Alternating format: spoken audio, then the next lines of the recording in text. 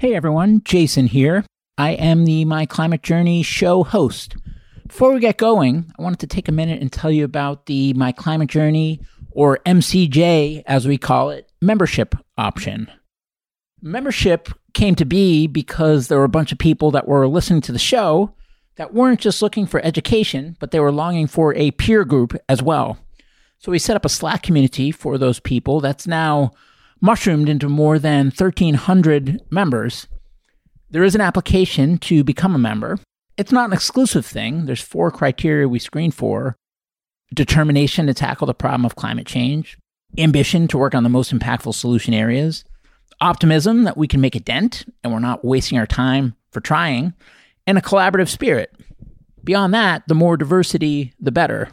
There's a bunch of great things that have come out of that community, a number of founding teams that have met in there, a number of nonprofits that have been established, a bunch of hiring that's been done, a bunch of companies that have raised capital in there, a bunch of funds that have gotten limited partners or investors for their funds in there, as well as a bunch of events and programming by members and for members, and some open source projects that are getting actively worked on that hatched in there as well.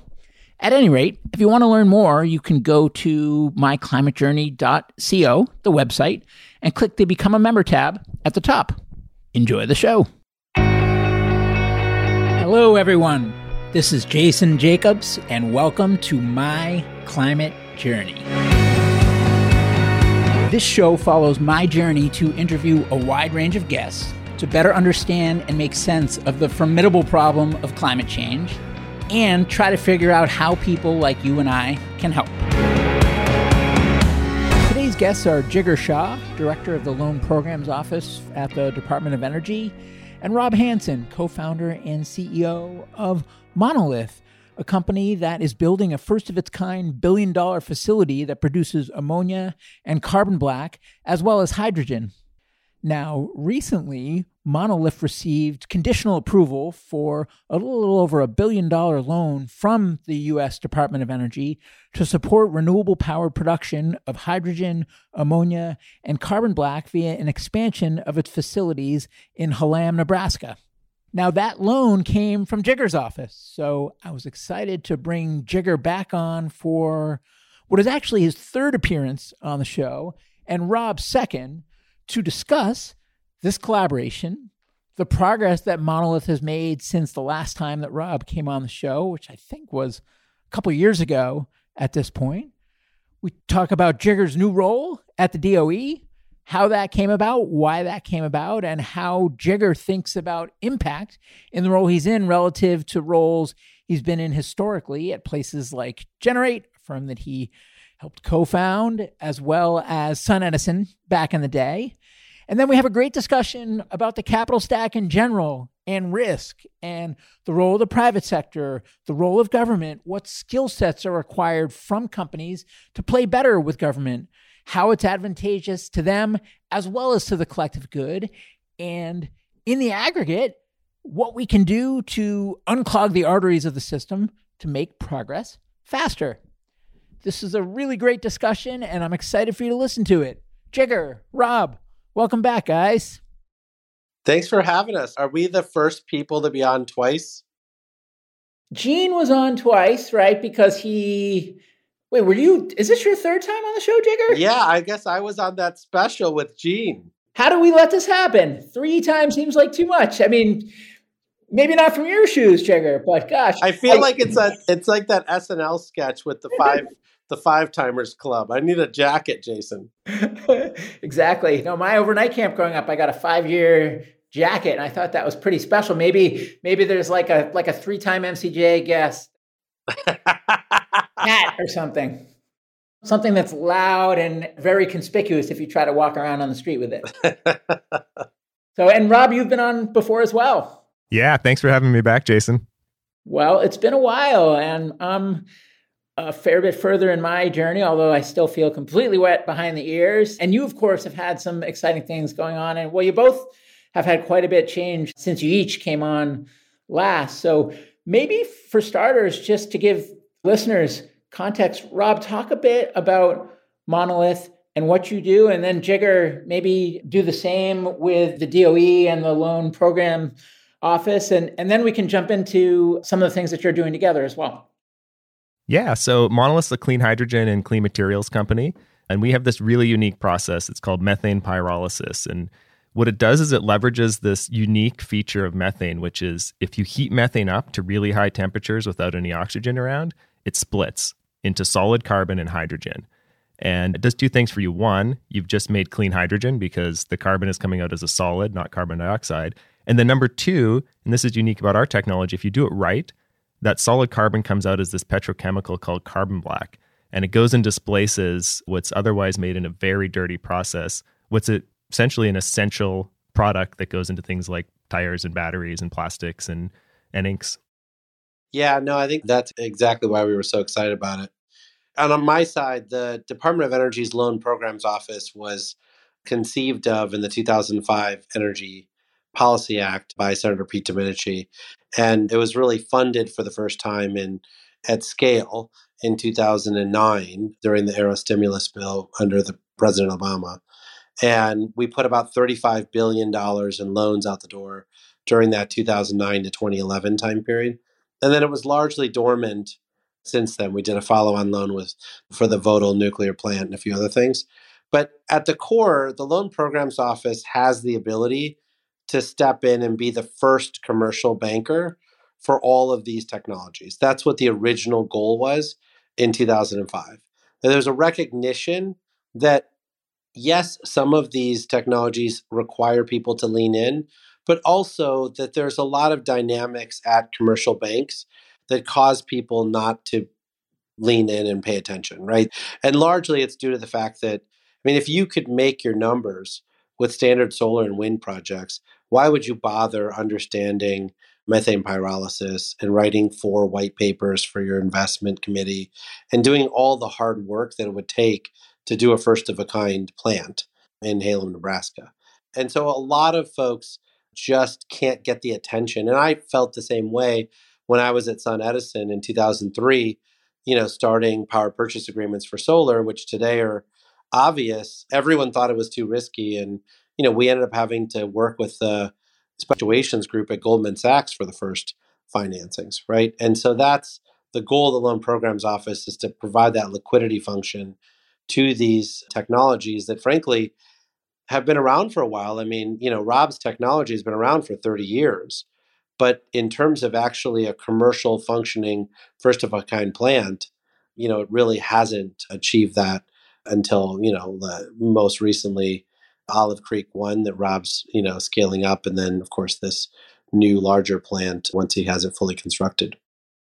And I don't want to get too far down the path with what you're doing together, but just to frame it, maybe talk a bit, and Rob, you can go first, but talk a bit about just the nature of the relationship between Monolith and the Loan Program Office. And then I've got some questions for each of you, and we can come back around to dig deeper into that relationship.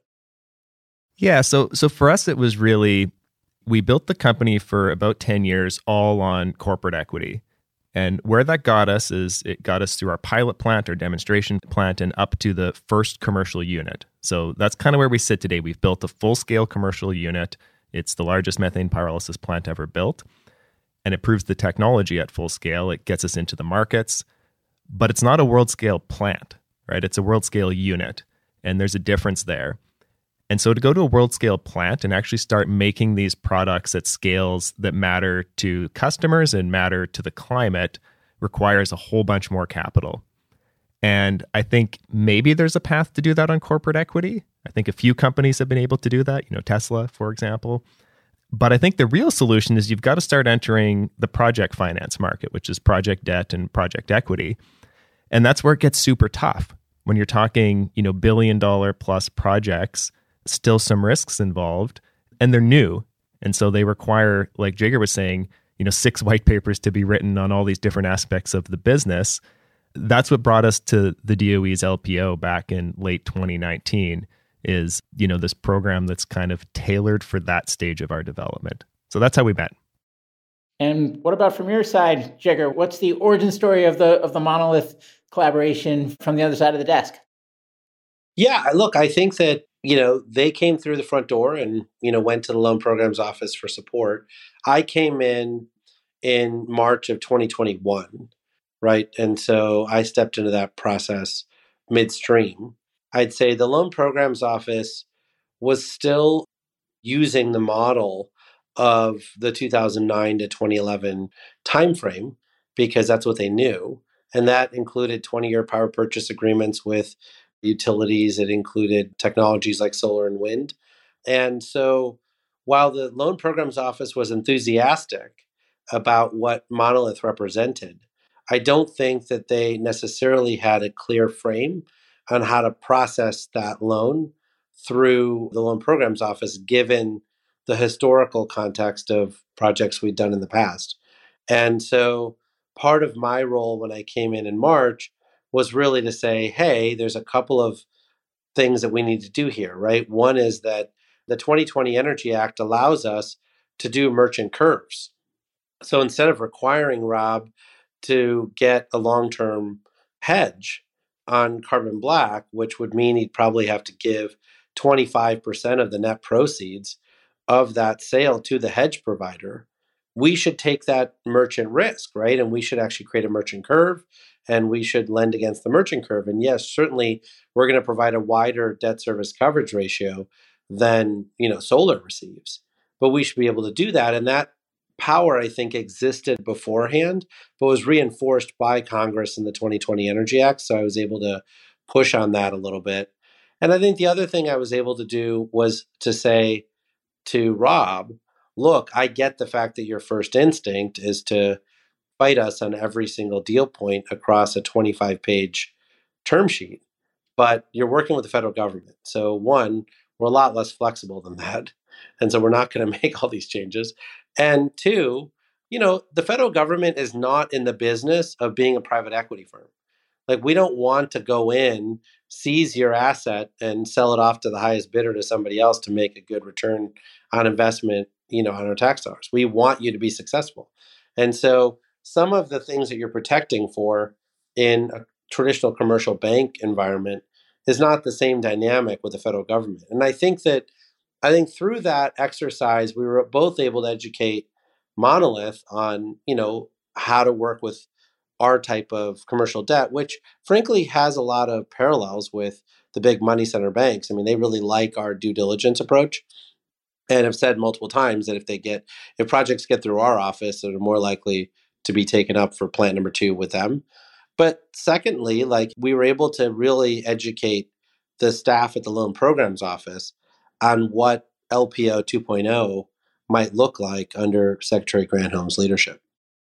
And Rob, if I recall from the first time that you came on the show, you, from the earliest days, and correct me if I'm wrong, but you essentially, you skipped the venture capital path, and even for the early stage equity, you brought in these big PE firms, and they stayed with you through the ride and had long time horizons, deep pockets, and patience. Can you talk a bit about the key phases and stages for Monolith? And I know you've been at it for a while, and the sources of capital for those phases, and also just reflect on, if you were doing the same thing today, whether those would be the same or whether they might be different given both what you learned and the current state of the market relative to when you came in, I think it was 2012. Yeah, so I know Jigger will recall, you probably do too, Jason, but 2012, the particularly Silicon Valley venture market still had a raging headache hangover from Cleantech 1.0. So it was not a market at that time like it is today, where, a couple entrepreneurs with a clever climate tech idea could go and raise a seed or a Series A. There was no market. And so what we were able to do is we were able to convince some big private equity energy investors to basically go earlier and to do more venture type investing, but with the promise of, a lot of scale down the road and a risk profile that would kind of fit theirs in the future. So that was the first kind of chunk of capital, which let us really prove out the business model, acquire technology, prove it at pilot scale, and then move into more traditional private equity investing, with kind of no longer binary risks at the table, but scale and the potential to have a lot of scale. So it wasn't a lot of private equity groups doing it back then, but there was a couple, Warburg Pincus and Azimuth Capital Management, and I think they're leaders in the space because of it. And now that you're seeing a lot more climate tech investing, and especially that growth stage of climate tech investing, they're really well positioned to be able to do that. So that was kind of the first stage, and then we brought in some strategics. And so recently we added NextEra, SK, and Mitsubishi Heavy to the capital table, as well as another private equity group, Cornell Capital, and a few others. That was really about now tooling the company, not just purely the financial side, but also kind of the operations side. So that wasn't just capital, it was also capital in each case with someone that's got some intelligence and kind of history in this space. You know, NextEra, biggest wind and solar producer, which is our number one input. In the case of SK and Mitsubishi, kind of leading companies from two of the countries that are really leaning forward on hydrogen, and also in the case of Mitsubishi Heavy, a really strong technology development company. You know, I mean, for what it's worth, I mean, that's sort of how I built SunEdison and Generate Capital too, right? We never used venture capital. And for good reason, right? Because venture capital generally has shorter time horizons where, you know, you're investing in 15-year exits with, you know, 5-year money. And it causes weird, wonky board dynamics and all sorts of other issues, right? And so there's certainly a role for venture capital to play. And I also think that venture capital has done a good job of some of the newer funds actually have longer mandates than 5 years now. But for infrastructure, I think it's really hard unless you're basically planning on SPACing after 5 years and providing those venture investors an exit so that you can recycle their capital back out and bring in long-term investors then. It's highly risky and, you know, causes a lot more friction, I think, between the founders and the capital providers. Yeah, Jigar, it's one thing that we spent a bunch of time early on at the company, you know, making sure that our valuation curve was reasonable for the progress we've made on the business, not just which one check can you go and find that's willing to, you know, want to get into the space and write you some huge valuation. And I think that's really important because over the course of a decade, these type of businesses build with kind of continuing increasing valuations, but they're not parabolic.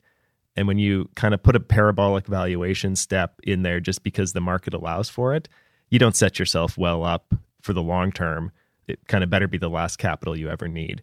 Well, and it never is, right? That's the key. It never is the last capital you'll ever need. And what ends up happening is you screw yourself around being able to compensate senior executives because now you have to compensate them with highly inflated stock, you know, if you do that. And it makes it really hard to raise equity if your stock price goes down, right? Then you have a down round, which nobody loves to be a part of, right? And so when you think about what we're talking about here is we're talking about $1 trillion scale. In every single vertical, we're talking about $1 trillion scale. And so if you're not thinking $1 trillion scale, then you're not really planning for the long term. And Rob, you mentioned that it was private equity that was doing the early equity capital, and then more recently you brought in the strategics.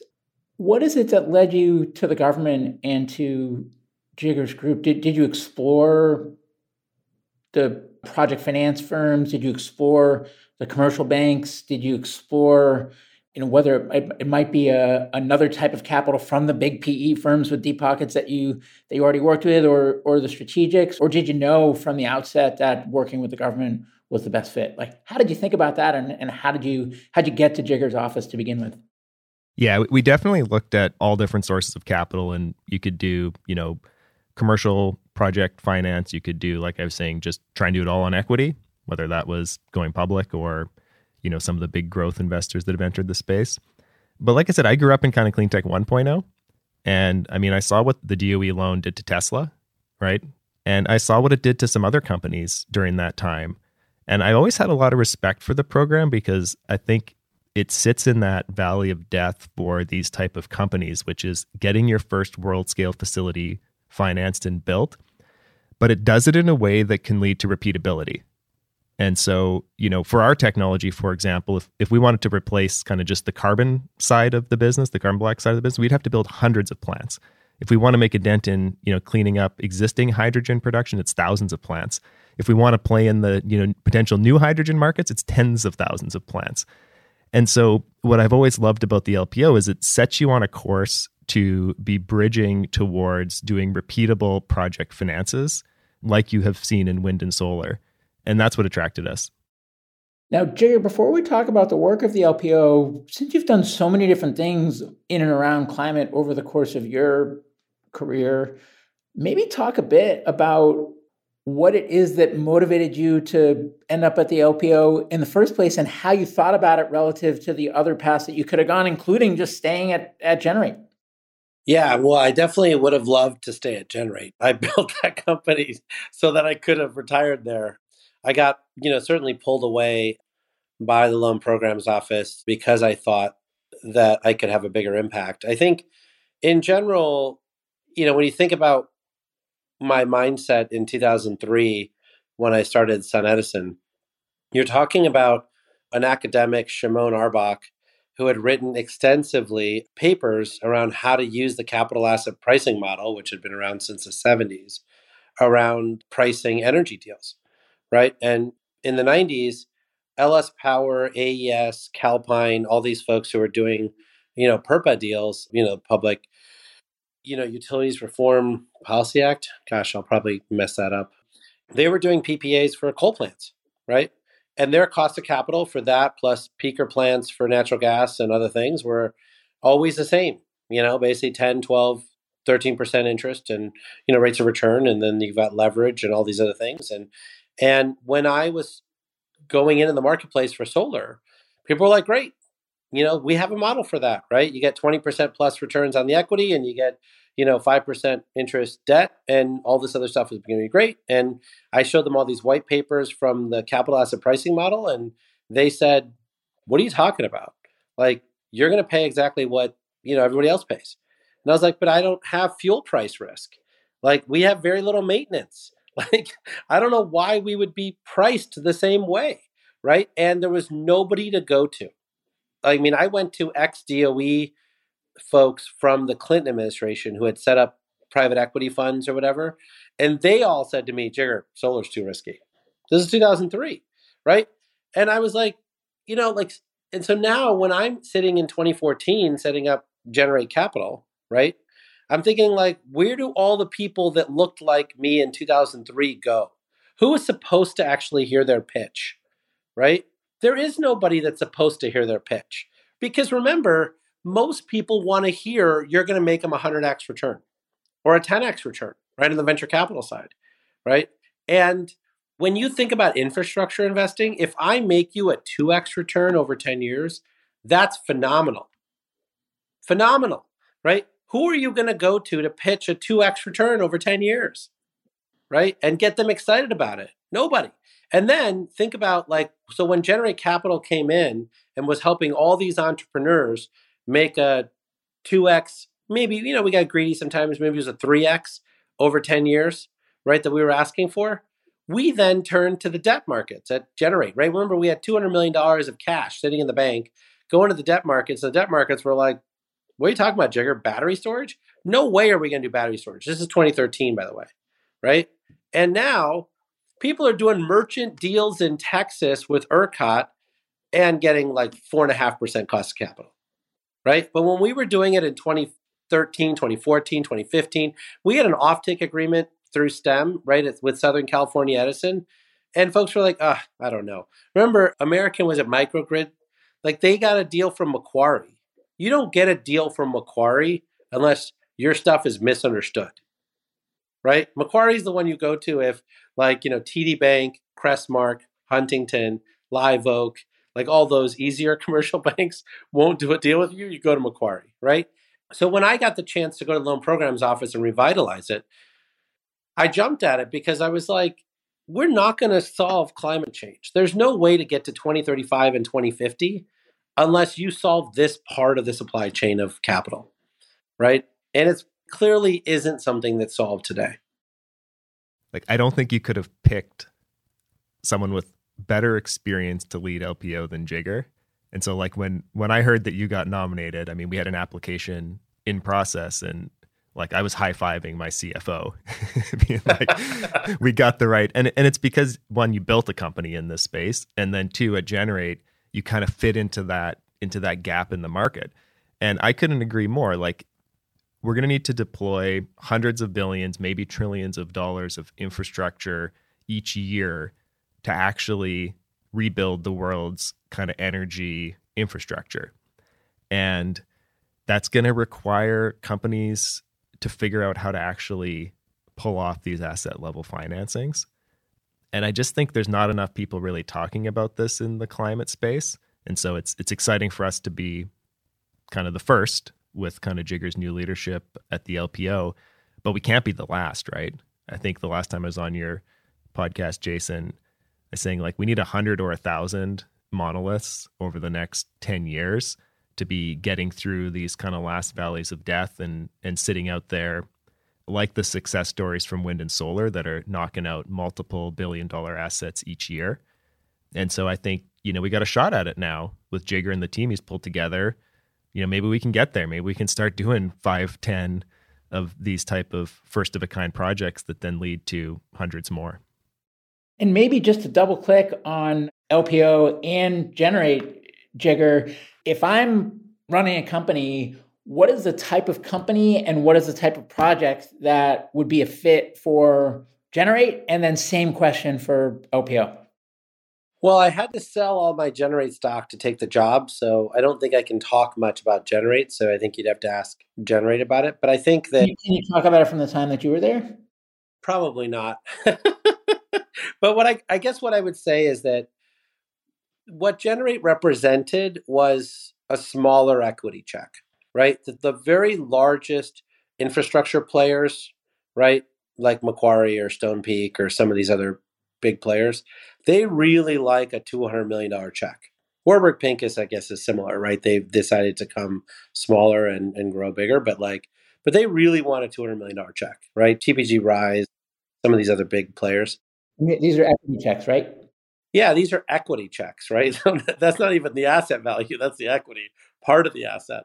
And so when you think about what we've done in America broadly, is since the 1970s, we've invested in R&D that makes small beautiful, right? So like the iPhone in my hand, right, is more powerful than all the computers it took to put a person on the moon.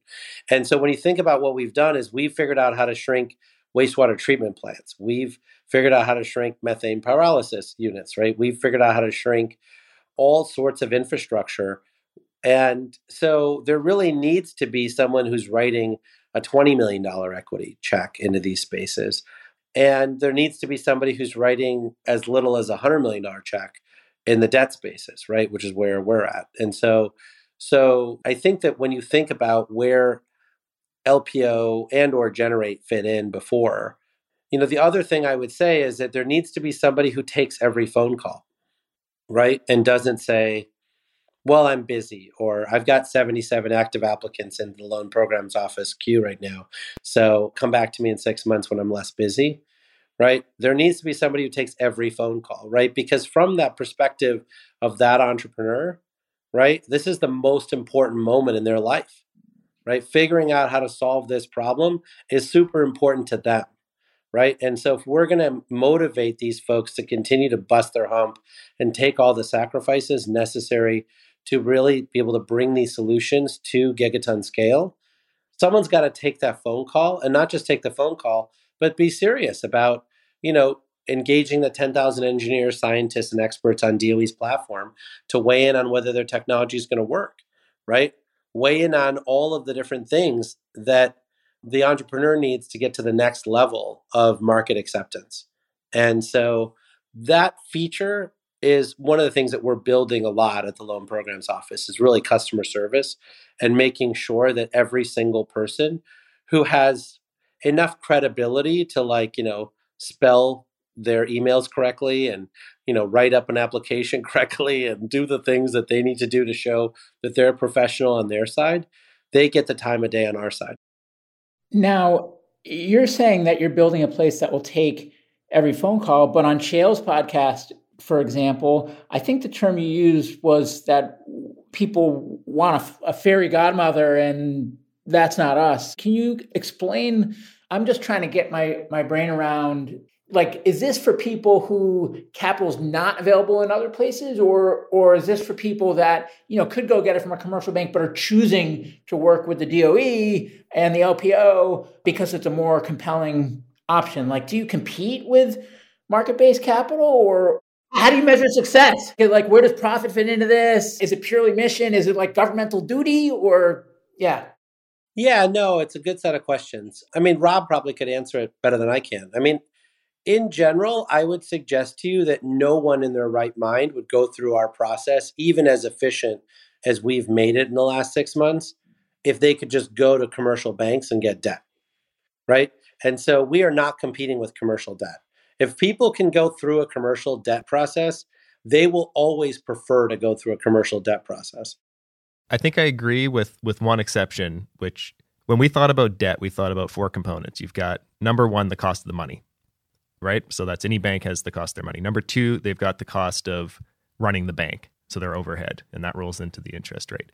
Number 3, they price the risk. And then number 4, they take a profit on that.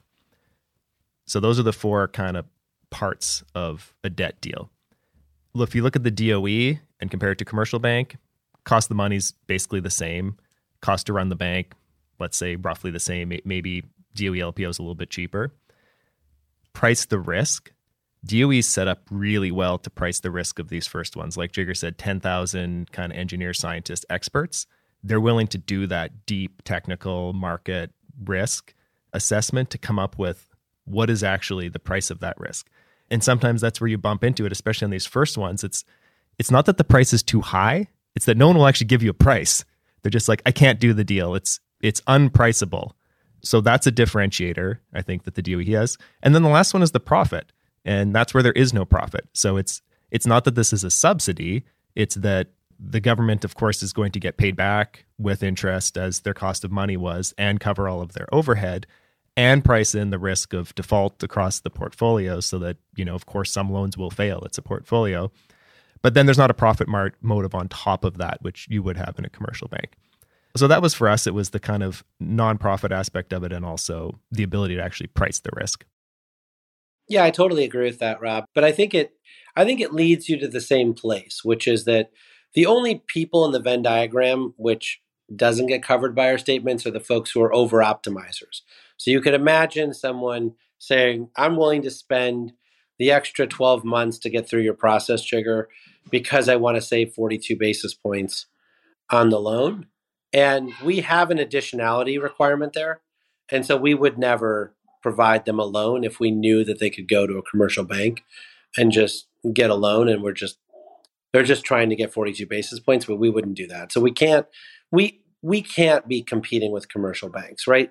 For no other reason than like that it would take resources and, both time and, authority that we have away from more needy applicants, which to me is unconscionable, right? Like for somebody to be so selfish and greedy to like take those resources away from someone who needs it to create additionality, seems like the wrong thing to be optimizing for. I apologize, Jason. What were the other subparts of your question that I missed? In terms of the mandate, how do you measure success? Oh, well, I mean, I think we measure success by, as Rob suggested, right? We need hundreds of monoliths to be successful, hundreds of Teslas to be successful, right? And so I think what we're measuring as success is that we're setting these folks up for future success, right? Like I can't predict that every single loan applicant and group that we provide a conditional commitment to is going to have that level of success. But I can say to you that without that level of risk taking and that level of entrepreneurship, we are definitely not going to have success. There are many, many sectors that we have mapped out of the Department of Energy and the International Energy Agency where the technologies exist, right, to be able to reach gigaton scale savings. Remember, Rob's company didn't invent this technology. This technology was already in existence, and the previous entrepreneurs had failed to bring it to market. Rob's group, of course, has brought a lot of incremental innovation to the process, and so they are an innovative company. But the fundamental science behind what he did was really already there, and it was really his chutzpah that's brought it to the point that it's at today. And I think that there is a level of recognition at the Department of Energy that without finding those people who are genuinely willing to risk it all to get to this point, that all the policy in the world and all the R&D in the world, all of which is hugely important, is just not going to get to the gigaton scale carbon reductions. And so a lot of what LPO needs to achieve, and that I'm very passionate about, is making sure that DOE and the rest of government understand how valuable those entrepreneurs are, even though sometimes they can be a pain and sometimes they are not appreciative of what we've done. Fine, but the role that they play is hugely important and something that everyone needs to appreciate. But two, that our office needs to be accessible to them, because some of them are extraordinary at raising equity because they're forward-looking people and they can sell the dream, but they are terrible at raising commercial debt because they can't be bothered to spend 5 minutes thinking about it and spending their brain power on it, right? It's not that they're not capable of understanding it, but they don't want to understand it. And so then they can't raise it. And because they can't raise it, their weighted average cost of capital is too high, and they can't get to the other side of what they want to accomplish. And so we have to recognize that those people are coming to our office and be a little less judgy and a lot more supportive so that we can get them through our office and onto, the next stage of American greatness. So with those 10,000 engineers, what type of risk that they uncover are you okay with? And what type of risk is a flag or a showstopper? Well, I don't know that any risks are necessarily a showstopper. I mean, certainly if the technology genuinely has binary risk, right, which is like, I don't know if it's going to work, maybe it'll work, maybe it won't, then it needs to get kicked back to the Office of Clean Energy Demonstration, and they need to get a grant, which they match with equity dollars to actually demonstrate the technology. So that, I guess, is an off-the-table risk. But the rest of the risks, I mean, I have this heat map that I show our credit review board, and every heat map, it's got like 11 variables. Every one of them has some red and some, blue or green, right? And, my credit review board asked me, like, hey, Jigar, like, there's a couple of red patches. Are we going to fix them? I'm like, no. Like, if they didn't have any red patches, they just go to a commercial bank and get debt, right? Like, by definition, every single group that comes into our office has a red patch, right? Like, that is what makes them eligible for our office, right? Like, and so we have to price that risk in, as Rob suggested, right? That doesn't mean that we should look past it. We're not going to give them a pass on it, but we do have to price the risk in, and then we have to actually issue them a term sheet, right? And so, but the one thing we won't do out of our office is take, will the technology work risk? Because that's not something that we're supposed to be taking, right? That's something that the Office of Clean Energy Demonstration should take, or other groups within DOE. So just ballpark, what percentage of, you mentioned, I forget if it was 70 or 80 or 90, but the current outstanding applications, what percentage of those will be approved? Well, we have hundreds of applications that are, in conversations, pre-consultations, and we have 77 that have actually taken the effort to submit an application, right? Which is no small feat. There's a lot of paperwork involved for our office. I'd say that 1/3 of those applicants are prepared to get through the office the first time through within 6 to 8 months, right? Like, they're prepared to be on the fast track, meaning that every single variable that we need and every question that we have can be answered in a timely fashion. And they've got like professional advisors, and they can really just get through the process. And then I'd say another third of the projects basically have homework to do, right? So we got through the first stage of diligence. We asked them some tough questions, and they said, actually, we need a year to go back and solve those questions, right? And come back. We hadn't been prioritizing making that, something on our roadmap to solve. And so now that we know that that's a long pole in the tent for you, we'll go back and do it and come back to you. And then the last third of folks realize things about their application that may make them permanently defective to the loan programs office, so they may just withdraw their application. And some of them actually just need 2 to 3 years to solve the problems that we identified. So, I mean, that's probably the breakdown. I probably expect that breakdown, well into the future.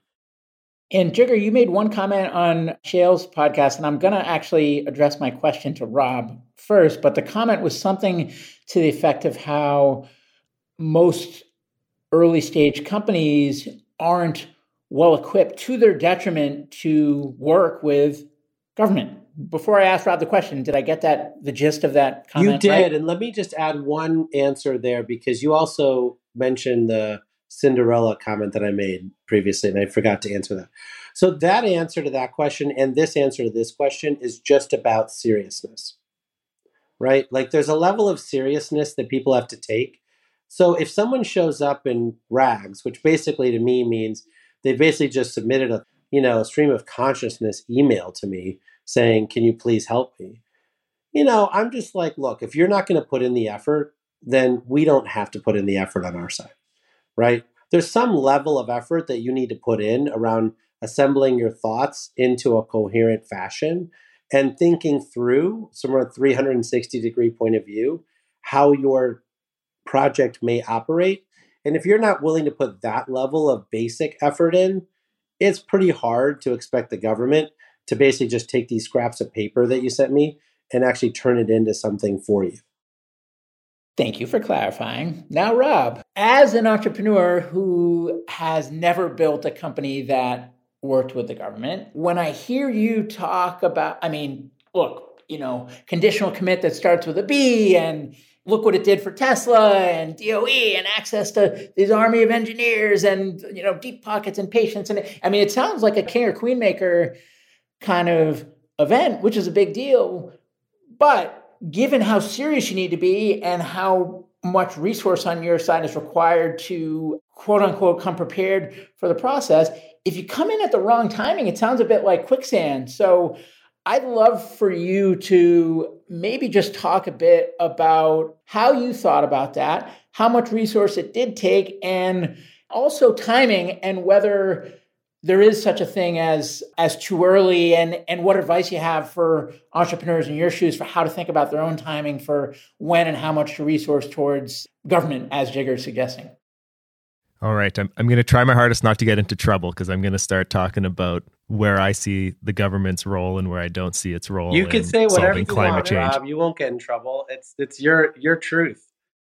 We can't see Jigar's fingers, but they might be crossed, Rob, just so you know. I'm more worried about your audience maybe than Jigar. So look, I think private industry entrepreneurship needs to bring solutions for us to basically rebuild the world's infrastructure with one that's high energy and low emission. I think government has a very important role in that, but it's not the entirety of the role. So there's this balancing act. For us, the important thing is we could never have our company, like say our unit economics, the fundamental of what we do, be skewed by, say, government incentive. And so we actually, for the first 10 years of the company, didn't take a single dollar of R&D grant, of ARPA-E money. I think highly of these programs. I think that they're necessary. But for us, our kind of worldview was our business needs to be able to kind of stand alone on its unit economics to be able to have the huge impact that we're having. Now, where the government does fit in, I think, is a program like LPO, where it's providing a very good fix to, I think, a bit of a market breakdown, in the sense of it's very hard to get that risk priced for the first commercial debt deal. And so they fit in perfectly there. It's like a liquidity instrument. And I think now you get this private-public partnership in the right way, where if it's successful, now you've got a repeatable business model. You can go to the commercial banks, to this massive, wall of infrastructure dollars out there, and you're not asking them to do something different. You're not saying, hey, the last plant I built with $1 billion grant, and now I want you to give me $1 billion loan. It's like, hey, the last plant was built with $1 billion loan. Here were the terms. Can you do the next one? Can you do the next 10? So that's kind of where it all fit together for us. And that's why we just leaned so hard into the LPOs, because it fit into our DNA of how you build a successful climate tech company that can truly scale to, like Jigar said, those gigaton scales. Jigar, anything to add? The one thing I would say is that I don't think that every business concept has the ability to get $1 trillion market cap, right? And so I think when you have companies that have that much potential, like Tesla or like Monolith or others, then it is, I wouldn't say easier, I'd say a more straightforward approach to be able to get private sector funding for each and every stage of their development. But I think there are lots of sectors like nuclear or geothermal or hydro, for instance, where I don't see $1 trillion valuation companies coming out of there. I see more like $1 billion stage companies out there, which is great. I mean, $1 billion valuation companies is still great. And so, but they, I think, do need more assistance with the earlier stages of proving their technology out from DOE, because without that, they can't actually go out and raise the next round of capital from private sector investors because they're not willing to take the risk that, the fundamental concept fails.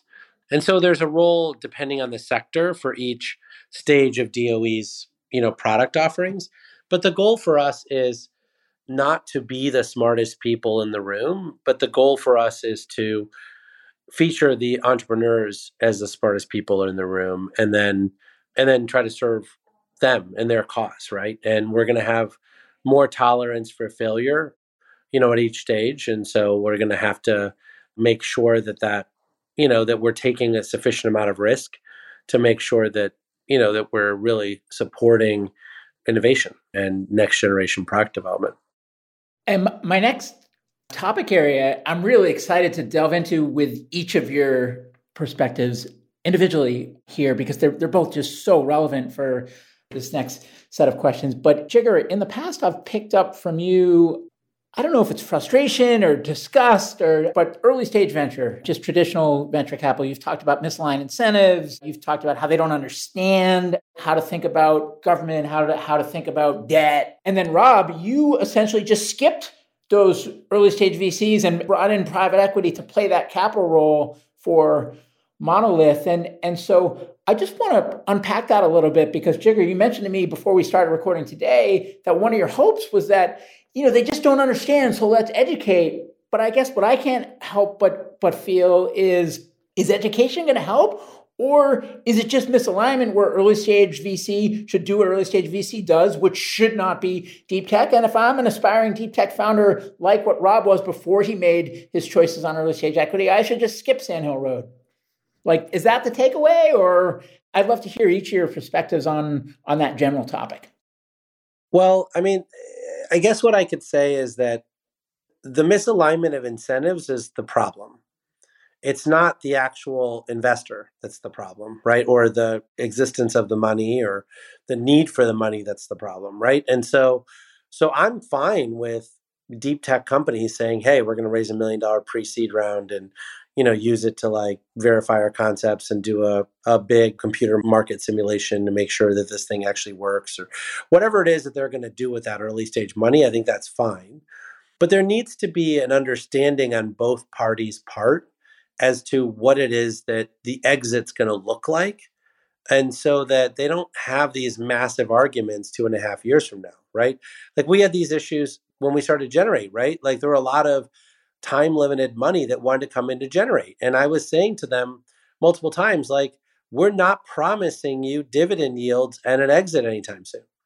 Like it may never make sense for us to go public or SPAC, right? And so if we decide that it's not the right time to do this, and we need another couple of years of seasoning our portfolio before we can get, debt raised against the portfolio such that we can recycle some of the capital, like we're going to do that.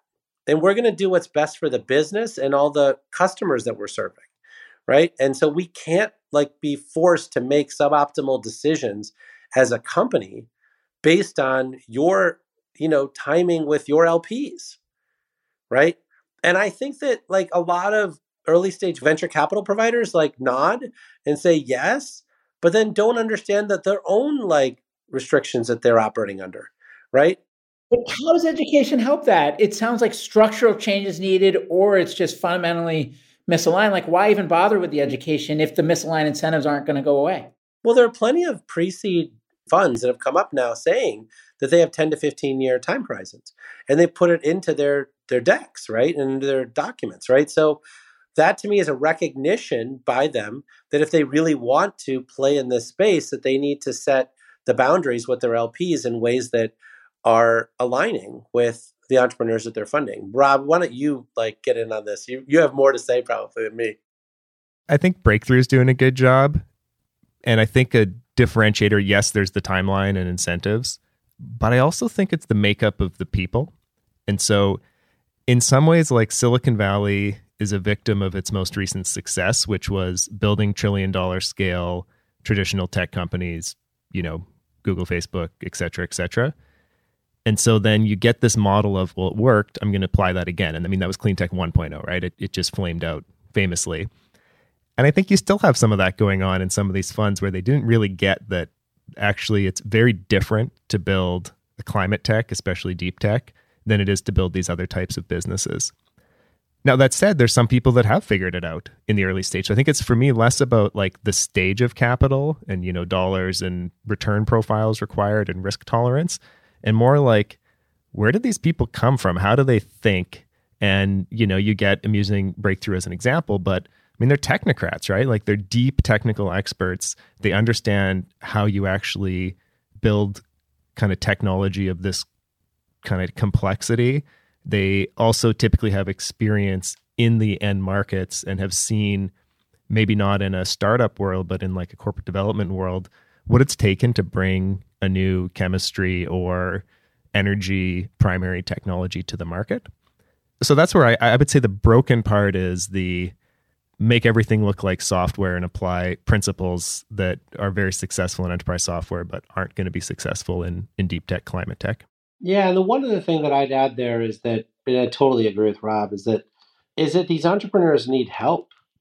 And so, how do you be more than money, right? Because the money's fine, I get it, right? But they actually need help with identifying strategics that, have some way of opining on their business, or figuring out how to navigate some of the corporate VC world, or, figuring out how to get advisors and filling in some of those key positions in their company, right? Because I mean, a lot of the VCs that I've worked with in the past, for instance, don't, I mean, they most recently, some of them do now, but I'd say 3 years ago or 4 years ago, didn't actually know how to find CFOs that understood how to work with commercial debt. Yeah. And Jigar, just to pick up on that, I mean, so Warburg's been great for us in this respect. They brought in early a guy named Henry Crisell, who's a partner there. Henry's in his 80s. He was at Bell Labs for 30 years, invented, much of what has become the solar industry. And he got it.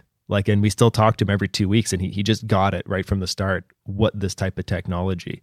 Similarly, in that case, Warburg introduced us to our CFO. They'd worked with him before. And I think that's why we navigated the LPO process a little bit better as our CFO, Tim. He's done many, many multi-billion-dollar big energy deals with complicated input outputs, big assets, EPC. And so it's investors whose DNA is building asset-heavy companies. I think you get that lift as an entrepreneur where they see where you're blind, and then the best ones, insert resources to help you be successful in those areas. Now, if I am, let's say I'm the managing partner of a traditional early stage venture firm that has historically done software, and I've done very well personally, the fund's done very well. I can't help but notice these big systemic problems in society. I want to use my perch for good. What advice do you have for that person? Should they, if they're going to try to do more in this area, should they stay in their lane? Should they leave and not try to do it within the context of where they already are and have been? What do they do? Is their help helpful, or are they just going to make a mess and lose a bunch of money for their LPs? Well, let me answer the question a slightly different way.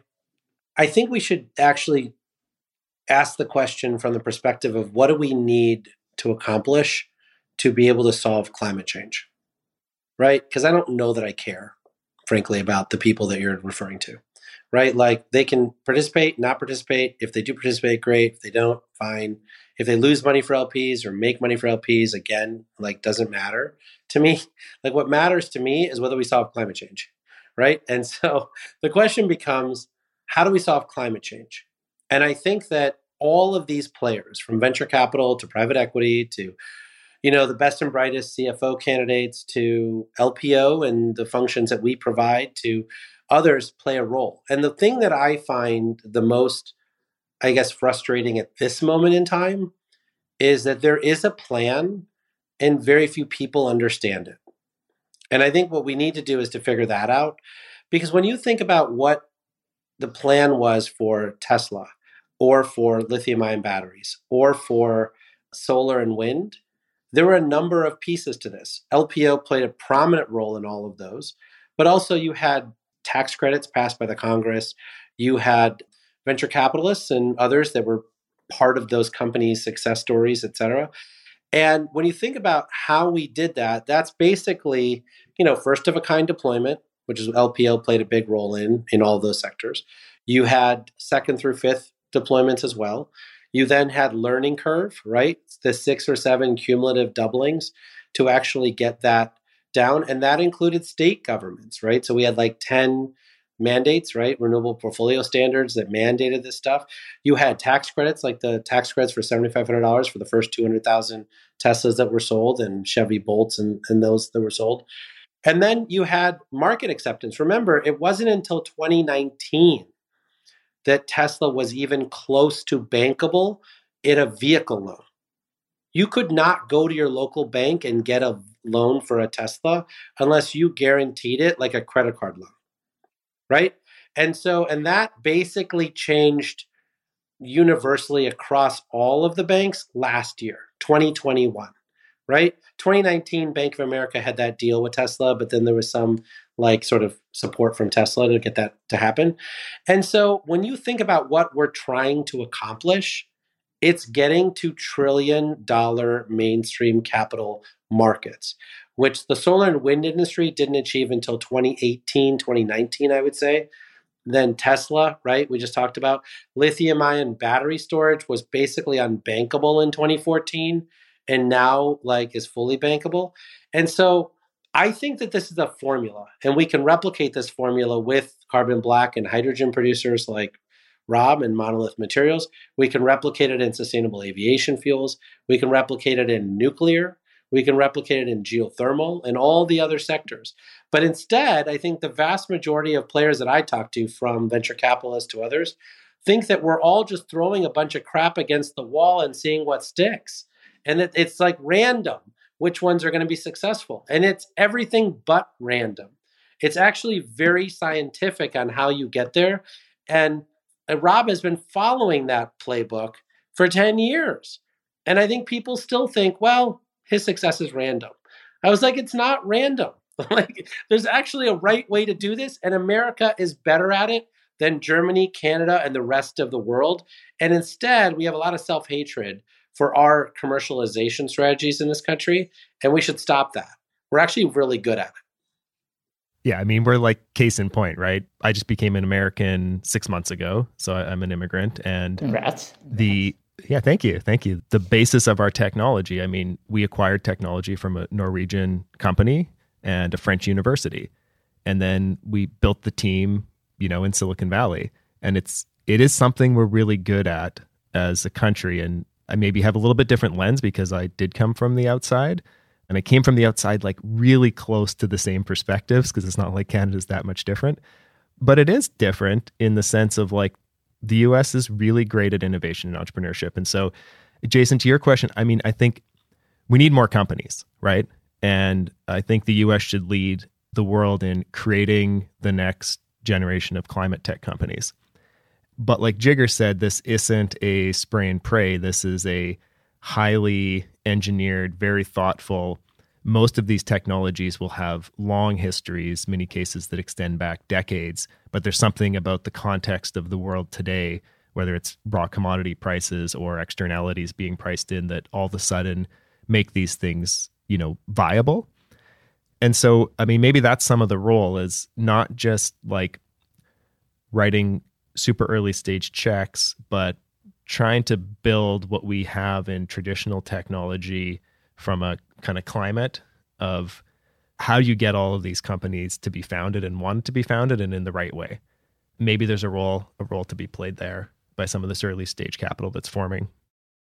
So, I mean, it sounds like we're diagnosing a problem that it sounds like both of you are aligned around exists, and that's that there is a playbook, as you said, and we're better at it than we think, and we know which technologies to pursue, and yet a lot of the investors and entrepreneurs look at it as random. I guess I have two natural questions that come out of that. One is, how do we fix it? Any tangible suggestions for what we can do to make it better and to help foster an environment where more monoliths bloom in the areas that we need them most? And secondarily, are there examples of people or entities or companies or accelerators or whatever who are doing it right that people, like me or others could look to for inspiration?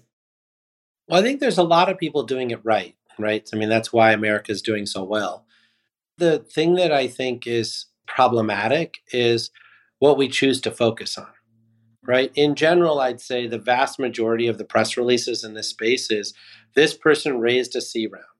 This person raised a D round. This person SPAC'd, right? This person is now worth $1 billion, right? This person's airplane is being tracked by a Twitter account. And instead, we need to start talking about what it means for a piece of infrastructure to last for 50 years. What does it take to actually do that, right?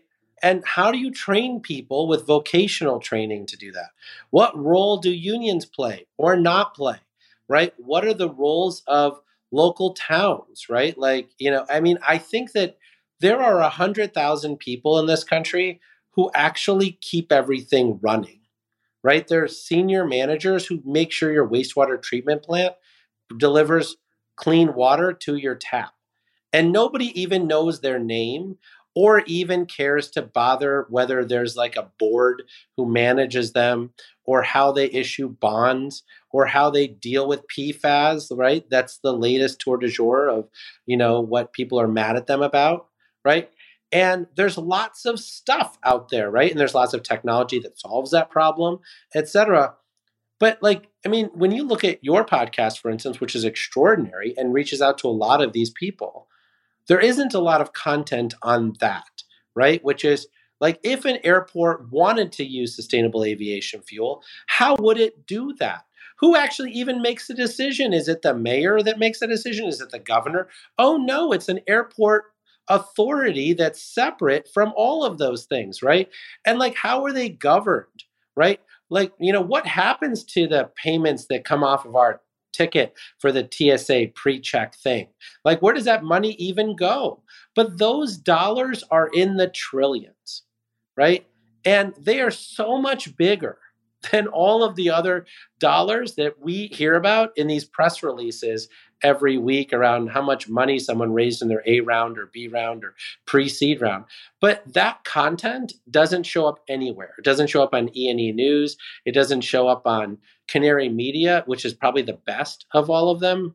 It doesn't show up on almost any of these things because people are well, but I want to know how much money they all made. I don't know that I actually care about the underlying dynamics of the industry and, how that works.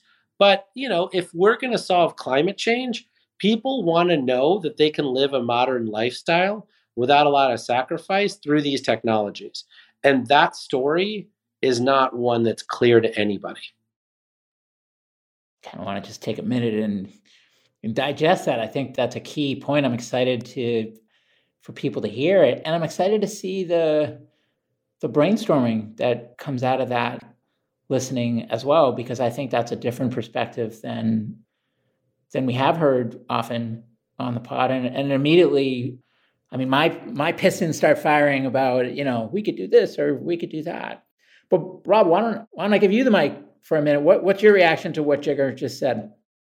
Yeah, I've been starting to sense over the last couple of years this incredible opportunity we have with the energy transition. And I guess it's ultimately like an equity, and I'll focus on the US specifically. But I think there's a real opportunity to not have, all of the kind of wins and chips pile up in front of just a few people. And I think that's because of what Jigar was saying is like, take the narrow case of Monolith. We build this large plant. It's going to require several hundred people to operate at 24/7. And this is like far from easy, simple work. This is super complex, highly trained, long-term work. And so it's kind of a different slate of jobs that, the country has lost a lot of over the past decades. So I'm super excited about that, where we're back in like the infrastructure world, rebuilding our infrastructure, and that's going to take tons of jobs.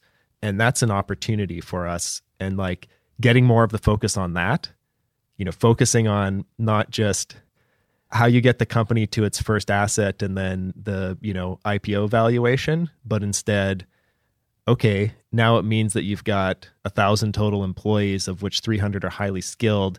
You're retooling community colleges and university programs in the region.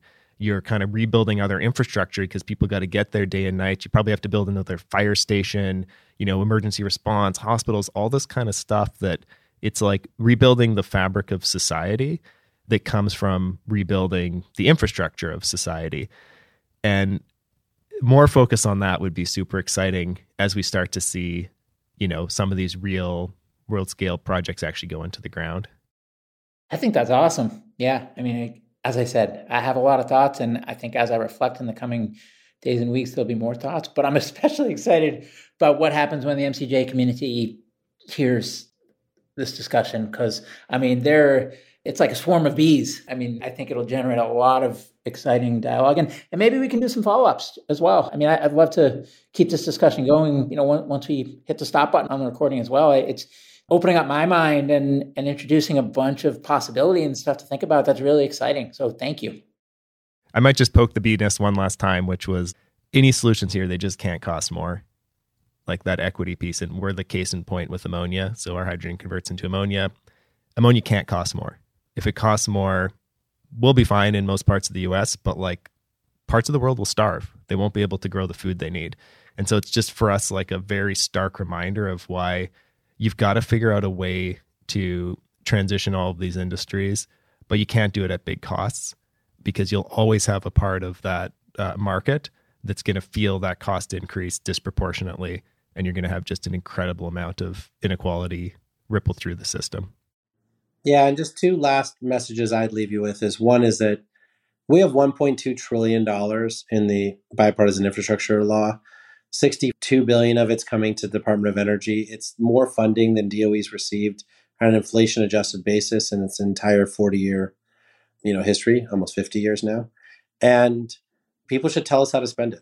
It's amazing to me how little feedback we get from the private sector on how we should spend it. And we're hiring 1,000 people. So if you want to serve, this is the best time to serve. We have a lot of money and we need a lot of expertise to put it out the door. So sounds like those are your parting words, Jigar. But last question for you is just, how can listeners be helpful? Those are the two big ways, honestly. Like, we genuinely need to figure out, as Rob suggested, how to rebuild the world. And that requires, partnership with the government who's actually in charge of running the world, right? I know a lot of other folks think that they are, but the people who get blamed. I thought it was the Miami Twitterati that runs the world, no? Yeah, exactly. But when your trash doesn't get picked up, or the roads are all blocked up, or your water turns brown, right? You don't really go to an entrepreneur to help solve that problem, right? You go to the government. And so there has to be some partnership with the government. And part of that is also bringing in this considerable amount of expertise, as you suggest, from these successful people, right? And bringing those experts into government so they can bring their expertise and actually change the way government works too. Rob, how can we be helpful to you in Monolith? Yeah, I'd echo a lot. I mean, we're hiring like crazy. So anyone where the Monolith story kind of resonates, check us out. We'd love to talk. And then, yeah, I think this is like the challenge of our lifetime. no one knows exactly how it's going to go. You know, Jigar and I are being a little bit controversial intentionally to get people's creative juices flowing. So I just challenge your audience, like, if you think you've got it all figured out, none of us do.